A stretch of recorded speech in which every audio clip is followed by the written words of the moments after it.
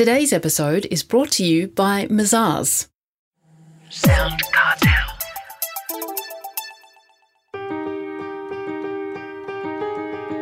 From Sound Cartel, I'm Nicole Goodman, and this is Business Essentials Daily.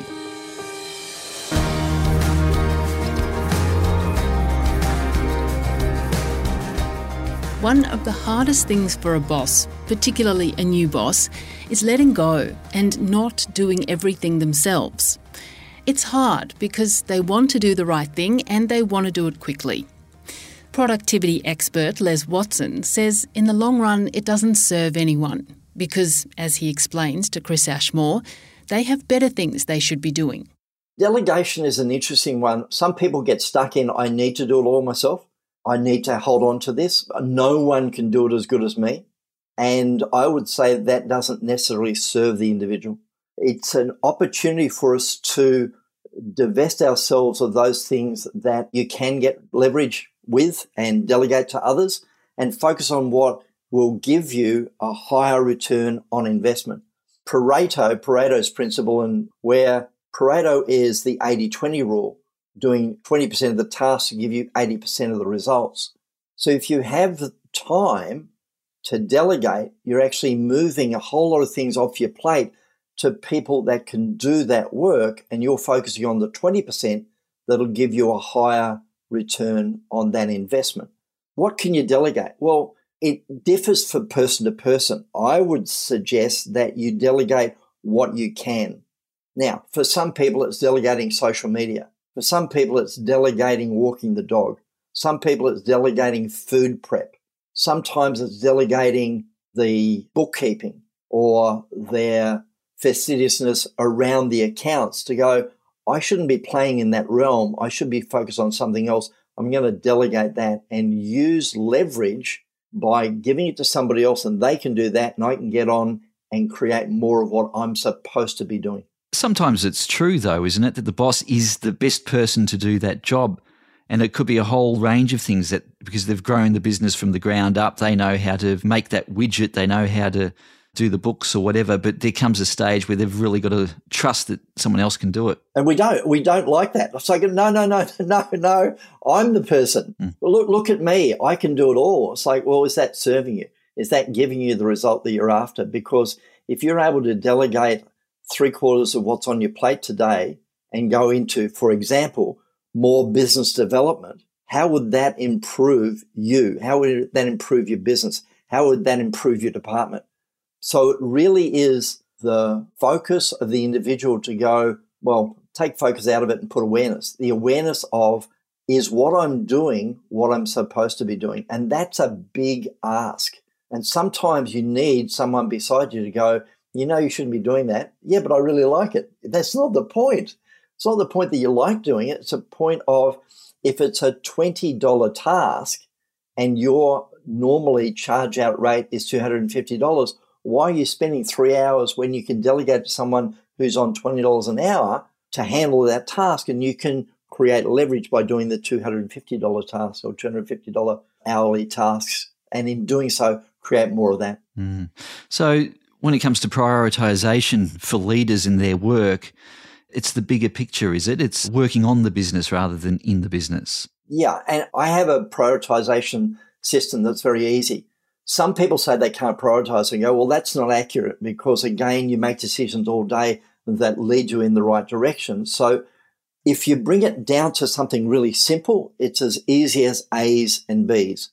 A's must get done today. Otherwise, the brown smelly stuff is going to hit the round twirly thing. That's not what you're after. No one wants the shit to hit the fan. So therefore, do your A's first. Do them as early as you can. Make sure that you highlight what the A's are and get them done early, because we know that stuff's going to happen to us throughout the day. And when it comes, you go, oh, but I'm working on something. It's like, well, this is a fire and you need to handle the fire. If you've got all your A's out before midday, then you've got a clean slate. It doesn't matter what happens for the rest of the day. Sometimes you can get those A's done by 9 a.m. and therefore the rest of the day is a cakewalk, and you can go, well, I'm going to delegate that and I'm going to work on these things. So A's and B's. What's a B? A B is as simple as anything that's not an A, got it? Anything that's not an A, they're the sorts of things you'd like to do in the day that doesn't matter if it gets done or it doesn't get done. The world's not going to stop. So if I can get a couple of those B's done, fabulous. Will some of the B's turn into A's tomorrow? Yes, they will. Is that okay? Yes, because handle tomorrow and handle today. So it's very simple A's and B's. A's must get done today. Do them as early as possible. Get some of the B's done when you can. Are there any online tools that you suggest, Les, that people can use to keep a track of what they've done and what they need to do? Yes and no. Some people are paper-based. Some people are app-based. And for me, I'm paper-based. So I've got my trusted system, left-hand side. I look at it all the time. And it's simple as I'm highlighting what my A's are and ticking them off as I go. For some people, they're using an app, and that's okay too. I don't mind apps. Apps are fine. Apps work. I have some that give me great leverage. But for me, when it comes to A's and B's, you know in that part that lives inside of you what you need to do, and that becomes an A. So just a matter of if you're in a Notes app, if you're in Trello, if you're in Asana, if you're in OneNote, if you're in Evernote, whatever your app is, of making sure that you have your A's at the top of your list. So put a nominator at the front of it so that they come to the top and you can look at it and make sure you get your A's done. A lot of people just work on a to-do list from the top to the bottom and miss out on that prioritization. And I'm going, that's very dangerous because you get maybe one of the most important ones is at the bottom. So therefore, if you are in an app, make sure that you have your A's at the top of that list. Well, finally, Les, being a leader can be quite overwhelming. Are we making it harder than it actually is? There are some that do make it harder. And as I mentioned earlier, everyone can be a leader. Everyone can be a leader. So sometimes we do make it harder than what we believe it to be.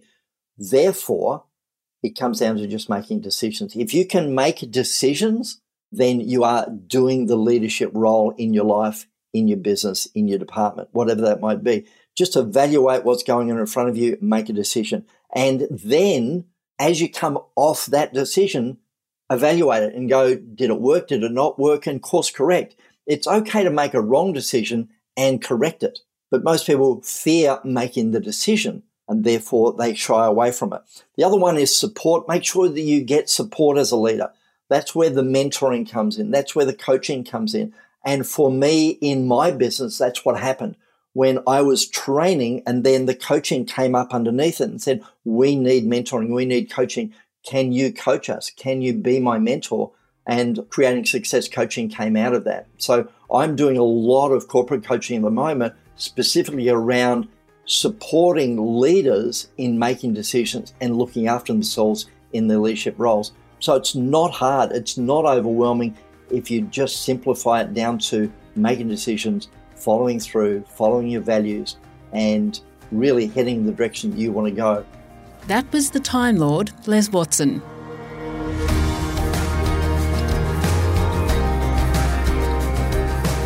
This episode of Business Essentials Daily is produced by the team at Sound Cartel. Thanks for listening. I'm Nicole Goodman. We'll bring you more Be Daily tomorrow.